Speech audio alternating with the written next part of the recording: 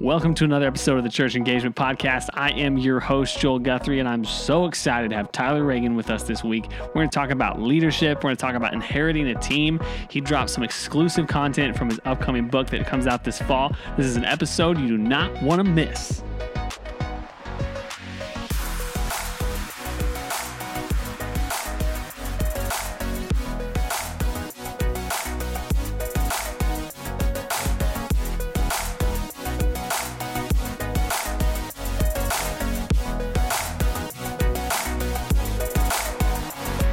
Welcome to another episode of the Church Engagement Podcast. I am your host, Joel Guthrie, and I'm so excited to have Tyler Reagin with us today. We're going to talk about getting thrust into leadership in trying times, in transitional times. It's a very timely conversation, especially with everything that's going on in our world.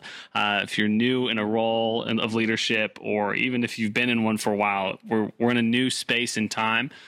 So I'm really excited to have Tyler with us. Tyler, introduce yourself. Yeah, thanks, Joel, for having me. It's Tyler Reagin. I, for the last 7 years, was a part of an organization called Catalyst, and I led it for about 6 of those years, or somewhere around those lines. And really, just a gift. If you don't know what Catalyst is, it's been a national Christian leader movement for 20-something years. John Maxwell started it, and so it was a real honor for me to steward it for a season. And just recently, about 6-7 months ago, left full time there and doing my own leadership coaching and consulting world. And I think what's fun is the conversation we get to have today actually is very timely for me too. I just turned in the manuscript for book 2, which has a lot of conversation around basically how do you lead things you didn't start. And so what does transition look like? What does it look like when you step into something that's very different than you expected? Some of that. So so that's what I'm up to now, and working with a few churches and organizations, throughout the U.S., and really just trying to continue to create content that helps leaders be better. At the end of the day, I don't know a lot of leaders or a lot of people who have walked away from faith or Jesus because of Jesus. They walked away because of bad leadership in the faith space. And so I feel like part of my calling in life is to continue to fight that the church is the greatest leadership organization on the planet. So, that's a little bit about me. That's awesome. Yeah, I'm just so excited to have you on here and talking through all these topics, especially like even what you're passionate about with leadership is a lot of the things that church leaders are taught in seminary and going to college and stuff isn't that organizational leadership. It's not how to manage transition. It's so that you kind of had to learn either from the people you were underneath in your first role at a church or kind of figure it out on your own. So I'm excited to equip the pastors that are listening with some awesome strategies and best practices to navigate that. And on top of all the other craziness, with everything that's going on in the world, where do you think a lot of this uncertainty, anxiety and stuff comes from in a leadership role in a church? It comes from a lot of places. I think one thing that anybody that's been in the church for any length of time for the last, say, decade, 12 years, if you walk through 2008 and the financial crisis that hit us in 2008, you watched how churches weren't really prepared financially for what toll that was going to take, or they didn't move fast enough, or they didn't make adjustments quick enough. And they just thought, it'll rebound. Next thing they know, giving drops 40% or, whatever that looks like. Being in the event world for so long, one of the things we knew is so goes the economy, really so goes our event world potentially, because one of the first things people do, it seems like, and I'm not a scientist or I haven't researched this, but it seems like based on experience, one of the first things people stop doing is giving or, taking any extra income that they have doesn't go towards, I'm going to go to an event, I'm going to go to a conference, or I'm going to give to my church. Like those are the things that seem to get put on the back burner until life gets a little better again. So I think there's always probably a healthy fear, if you're paying attention to when the economy gets hit like this, man, there's some realness to that, there's also some greatness to that. There's a lot of churches, one I'm working with right now, that as it's kind of surveyed the last few weeks, realizing, man, we just got kind of loose maybe potentially with some of our expenses. We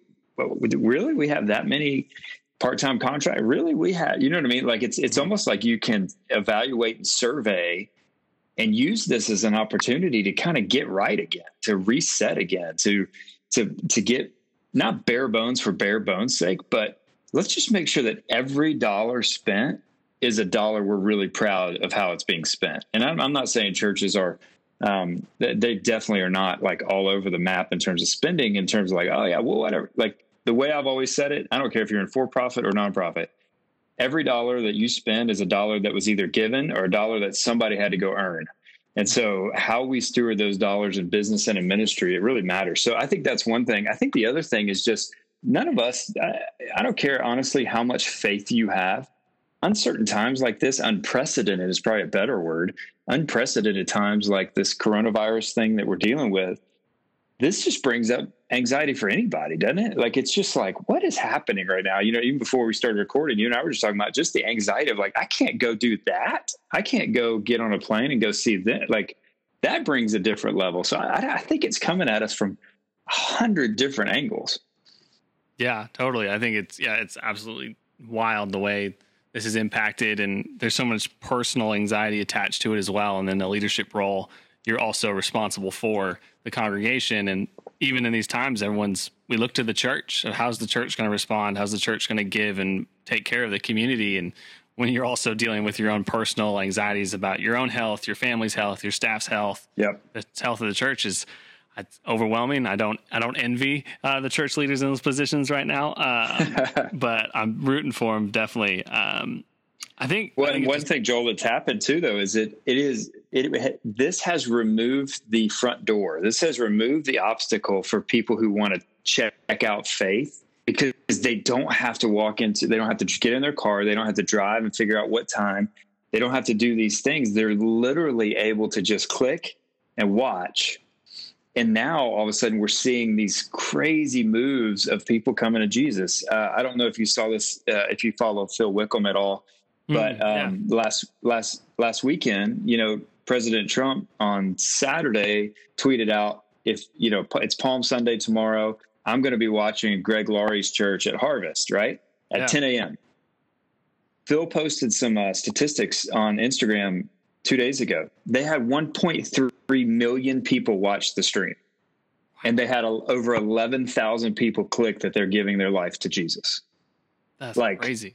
When have we seen that? Like, you know, like, think about that. There's no way in a million years that's happening if people had to go to that building and gather and then make those decisions. Do you see what I mean? Like, they can't hold that. And so I think it's such an incredible awakening opportunity for the church. Most of the time, you know, we're, as worship leaders, you know, you're a former musician, so you get this, but you know, we're gauging engagement on hands raised or like smiles or eyes closed. But one thing I heard years ago, I think it was Amy Grant that said this, is, hey, quit gauging it on that. Sometimes somebody's spiritual act of worship is just showing up. Literally, you don't know where they came from that morning. You don't know what last night looked like.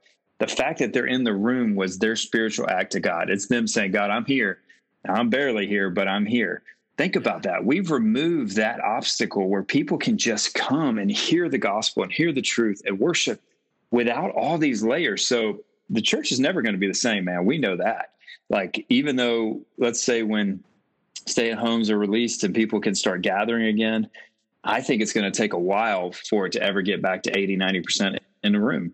I think a lot of people are going to get used to this style. And then there's a lot of people that see it now as an opportunity without having to really face somebody in the initial conversations to really kind of test this faith thing out.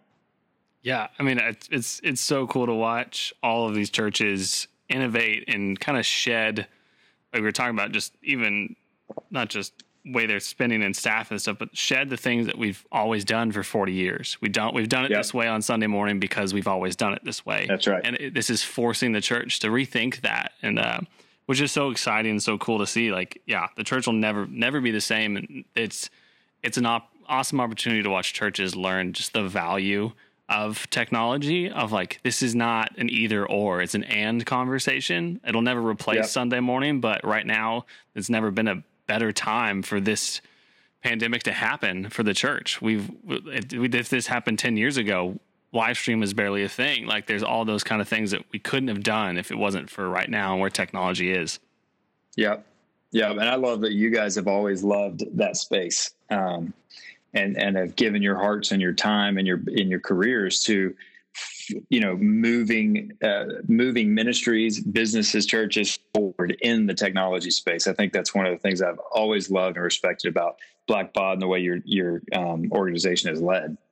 Yeah. We love it. We want to see the church go as far as it can, and technology is quite the catalyst to get them there. Yep. Yeah, and I think to kind of bring it back around to the leadership conversation, this time of transition, we have kind of leaders coming in a lot of churches. If you're coming in as a new lead pastor, executive pastor, associate pastor, youth pastor, you're coming in and you're stepping in somebody else's shoes. What are ways, if they're new pastors that are just out of seminary looking for a job, or if they're pastors who have just kind of come on staff somewhere, what are the best, some great strategies and preparation tools that they can use to walk into that space? Because you're walking into wounds, you're walking into habits, you're walking into rhythms that you're not aware of yet. Where's a great place to start for those leaders? So you, Joel, I don't know if you know this or not, but you are the lucky one who gets to hear some of this new content that's in the book. It'll release content. That it is true, man. It's next spring is when it comes out. So literally we just finished the final rounds of edits. And so here, I'm just going to give you a little snippets. I won't, give it all away, but there's the thing I talk about is there's a few things, but the first major thing to understand, and as believers, this is where I think we start. And I think you would agree with this, Joel, that if somebody could come in to a new organization, a team that exists, a platform that exists, even just you're taking over a job description for somebody that people loved or hated, either way, you're stepping into something you didn't start. I really believe, and I know this is super simple and it's super elementary, but I really believe if you step in intentional about having and showing the fruit of the Spirit, it is the best starting point for any of this conversation. Because if you think about it, everything that you do in this situation is going to require some kindness. Like if you come in and you are dealing with a really difficult team, if you don't handle that with kindness, even the difficult conversations, that's not getting you started on the right way. Because one of the goals is you got to gain influence with this group. When I did 4 case studies in the back of the book on different leaders who have inherited somebody else's team. And Buzz Williams, who's the head coach at Texas A&M men's basketball, just came there about 200 days ago. He's been at Marquette. He's been at New Orleans. And then last he was at Virginia Tech. So he's been at huge programs. Well, how do you step into a team that you didn't recruit, that they didn't sign up for you, basically? And he just talks about the importance of really being kind and listening to people. So kindness is the fruit of the Spirit. Being good, goodness is really a sign of just a heart condition, a posture. Obviously love, joy, peace. If you're a person of peace, it just makes these transitions that much better. So I don't know if you would agree with that or not, but everybody I've talked to that says if I have a new team member and they come in with the fruit of the Spirit displayed in their life, that's a pretty good start. Like, what I mean? Like we're entering this relationship in a good way. And then I have just really a pretty simple plan for the first 30 days and what does it look like to step in? But it really starts with evaluation.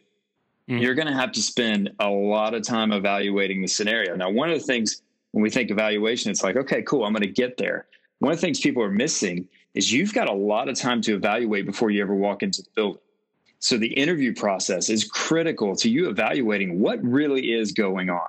Because how many of our friends have gotten into a position where they didn't ask those questions up front? They took the job, they moved their family, they get there and they're like, holy cow. Like Buzz talked about when he went to A&M, he was like, there were a lot of things that were not exposed to me during the process.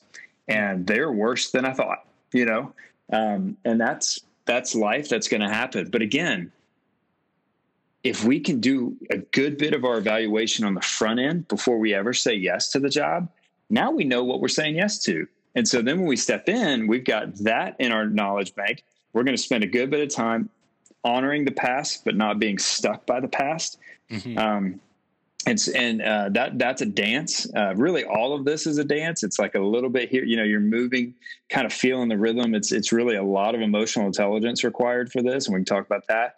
But I think your starting spots are come in with the fruit of the Spirit and do some serious evaluation in the interview process to make sure this is what you want to inherit, so that you know exactly what you're stepping into. And then once you're there, man, I got to evaluate culture. I've got to evaluate mission and vision. Are we going the right places? Where are we going to go, and how are we going to get there? What does that look like? Does the team like each other? Do they hate each other? Is there a lot of gossip? Like, evaluation is mission critical for this. And I think, you and I both have been in the creative space. There's a really important principle for creatives, and that is they have to understand when we start evaluating ideas, we're not evaluating them.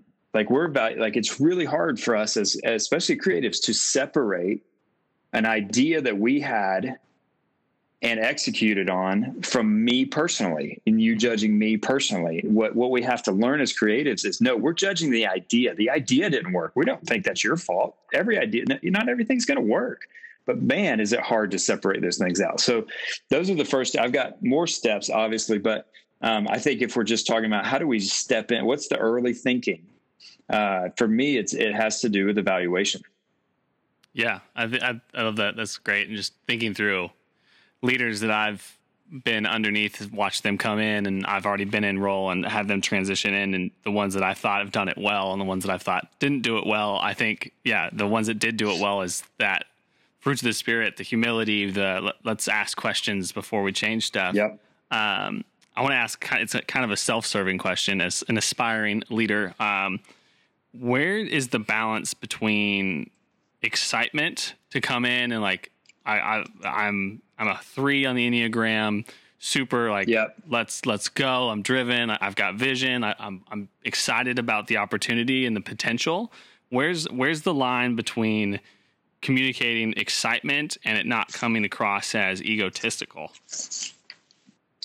Yeah, that's a really good question. There's a passage in Proverbs 19:2, and it simply says, "It is not good to have zeal without knowledge, nor be hasty and miss the way." And the Message says that desire without knowledge is not good, and whoever makes haste with his feet misses the way. That passage, I've even heard, I think maybe it's NIV or something, where it says, "Zeal without knowledge is deadly." And all of us have worked with leaders who are super passionate, who are super emotionally connected, who are super excited, like you said, and yet have not connected that with wisdom. And passion is great, but if it is not connected to healthy wisdom, you can really run the train off the tracks. Because you just think, well, my passion's going to get us there. No, what God says, even in the Word, is, man, if you don't connect wisdom with passion, you're missing it. Now, there's a lot of people at the same time, but Joel, who are on the other side, who only think wisdom and have no passion. And so how do we find this balance of connecting our passion with wisdom of what we've seen in terms of intelligence? It doesn't mean you're not going to take risk. It doesn't, but let's be smart about these things. And I just know a lot of young leaders that are jump first, ask questions later. And man, 1 out of 7 million stories works that way. The rest of them require some serious due diligence. And so when I mentioned emotional intelligence earlier, if you were to tell me or ask me, what would you say for young leaders to start coupling wisdom with passion? It's start with your understanding of who you are, emotional intelligence, self-awareness, self-resolution. How did I just forget it? So, self-awareness leads to I've taught this for a million years. Anyway, it's where you change behavior. Good grief. I'll get it. It'll come back to me as we talk. No, it's, I don't know. I don't know why. I've taught it for 100 years, but it'll come back to me. But then you got motivation, empathy, and social skill. Those are the things that make up EQ. And man, if there was one thing I would tell leaders and aspiring leaders, learn emotional intelligence. That's the best part about it too, is it can be learned. learn yourself. Self-regulation. There it was. I knew it was going to come to me. Basically, there's a lot of leaders that are self-aware, but have never moved past the awareness of who they are or how they talk to people or whatever. Self-regulation says, I'm going to change behavior because I'm aware of what I come across. Does that make sense? Yeah. So so you can see, if you can learn some of this emotional intelligence and start understanding yourself and how to regulate your behavior and those sorts of things. Now, if I have a leader that has that in their tool belt and they combine that with a ridiculous passion, woo, man, that's what we're talking about. That's the kind of leadership we all want to be a part of. Yeah, totally. That's great. That's going to put those in my notes for myself as I continue to grow in leadership and the roles that I've been in and have the opportunity to serve in. Yeah, I think I love all that. And this is all such great exclusive content for your next book. So you heard it here first, folks. But as we kind of continue to walk through this, we try to keep our episodes bite-sized and tangible. If you could share anything in this moment right now with these leaders, if it's stepping into a new role or just they're in a leadership position right now, what would you tell them right now as we go through this new stage of being digital and digital leadership, a remote leadership for most of these leaders? What's your advice right now to get us through this season? And then what are you excited for at the end of all this? Yeah, I have an executive that I coach, and we were talking last week, and I just encouraged him. I said, hey, and I know there's a lot of thought out there on just don't feel like you got to be uber productive in this time. Don't feel like you're wasting time if you just watch TV. And that's a very, very interesting perspective on it. What I was encouraging him was, when else in our life are we given the chance and the margin to breathe and to go for a walk first thing in the morning and listen to worship music? When else in our life are we given the chance to take 30-minute breaks and hang out with our kids and play horse with them? When else in our life are we given a chance to get our financial house in order without a million things? Now, I will say this, Joel, I think I've worked more in the last 3 to 4 weeks than I have in a while, because it has been a busy, busy season. But I think this is such a sweet, sweet gift. I know it's surrounded in darkness, but there's a gift in the middle of this that says, hey, let's reset a little bit here. What do you need to do to kind of come out of this better on the other side? And this is super practical for me. From day one, you and I were supposed to do this podcast, and I got sick. I wasn't feeling good, and I just decided I don't drink coffee, so I love Coke and sweet tea because I'm a good Southern boy, but I do it because of caffeine, right? And if I knew that if I stop drinking those things, I'm going to have some serious headaches. But I was just like, you know what? If there's ever a time to stop, it's now. And for me, I've been on drinking mostly water for the last 3 weeks, and it's been an amazing adjustment. I know that sounds super practical, but for me, it's making me a better leader because I'm getting a little bit healthier, a little bit at a time. And so that's one thing, is I think what a great gift this is for us to just have a little bit of margin to reset. And maybe there's that 1 or 2 things that have been on your when there's time list that you could start checking off. The other thing I would say, and this is really the second part of the process for when you step into something you didn't start, is this is going to require patience. Patience is not easy, and there's a reason it's a fruit of the Spirit, because if it was left up to just our own flesh and blood, we would not be the most patient people in the world. But if we can lean into the Holy Spirit to give us patience in these times, because everybody's going through weird stuff, like it's not just me and you, Joel. I don't know if you knew that, but it's a lot of people, and everybody's walking through this stuff. So anyway, I think it's a very surreal time. And as leaders, I don't think you're exempt from feeling that surrealness. At the same time, we do have hope in a future that's better. We do have hope there is a Holy Spirit that is with us. There is a living, breathing Savior that has come, and He has given us the hope that we need in these times. And so I have done a super practical thing since January 1. And as a Christian leader, even in a national scene for years, this is the first year that I can remember that I am up to date with reading the Bible every day for the year.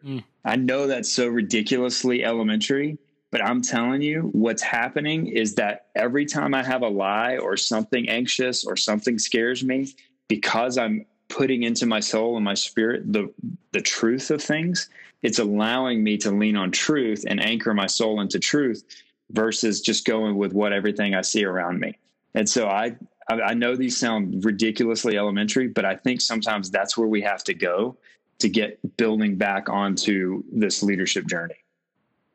Yeah, I absolutely love that. Couldn't wrap that up better than that. I think, yeah, it's just such an amazing time of grace. Everyone's got so much grace for each other as we're all sorting this out. Like you said, we've never, especially as leaders, had the opportunity to be like, hey, I got to step away for 30 minutes to be with the family or just take a brain break for a little while. Yep. And people be like, oh yeah, totally. Like whatever you need. Like it's such an interesting time of like, go. When you have this time to breathe and rest and just kind of this global exhale in a lot of ways. That's right. Which has been really, really cool. Well, Tyler, thank you so much for being a part of the podcast. This will not be the last time. And you guys be sure to check out his book next spring when it comes out. This is exclusive taste here at the Church Engagement Podcast. Tyler, how can people connect with you, learn more about you, stay up to date on book stuff and all that jazz? Yeah, so you can go to tylerreagin.com, and that's probably an easier way to just see what's coming up and different things. It used to have speaking engagements on it, but there aren't a ton of those right now. But it'll in the new book, all the stuff will be there, living there. And then if you're interested in the consulting side of what I do, it's at thelifegiving.co, because that's what my first book was called, The Life-Giving Leader. And then just at Tyler Reagin, Reagin on social media. Oh, wonderful. Thank you again so much. Those of you guys listening, if you're excited about this, Tyler will actually be our super session for the church track at BBCon this fall. We're excited for that. So be sure if you enjoyed this, you can come hear him speak and probably get even more exclusive content from his book before it comes out while we're there. But again, Tyler, thank you so much for being here. All of y'all listening, we love you guys. We're so proud of you as leaders in this time as we innovate and continue to change. We'll talk to you next time.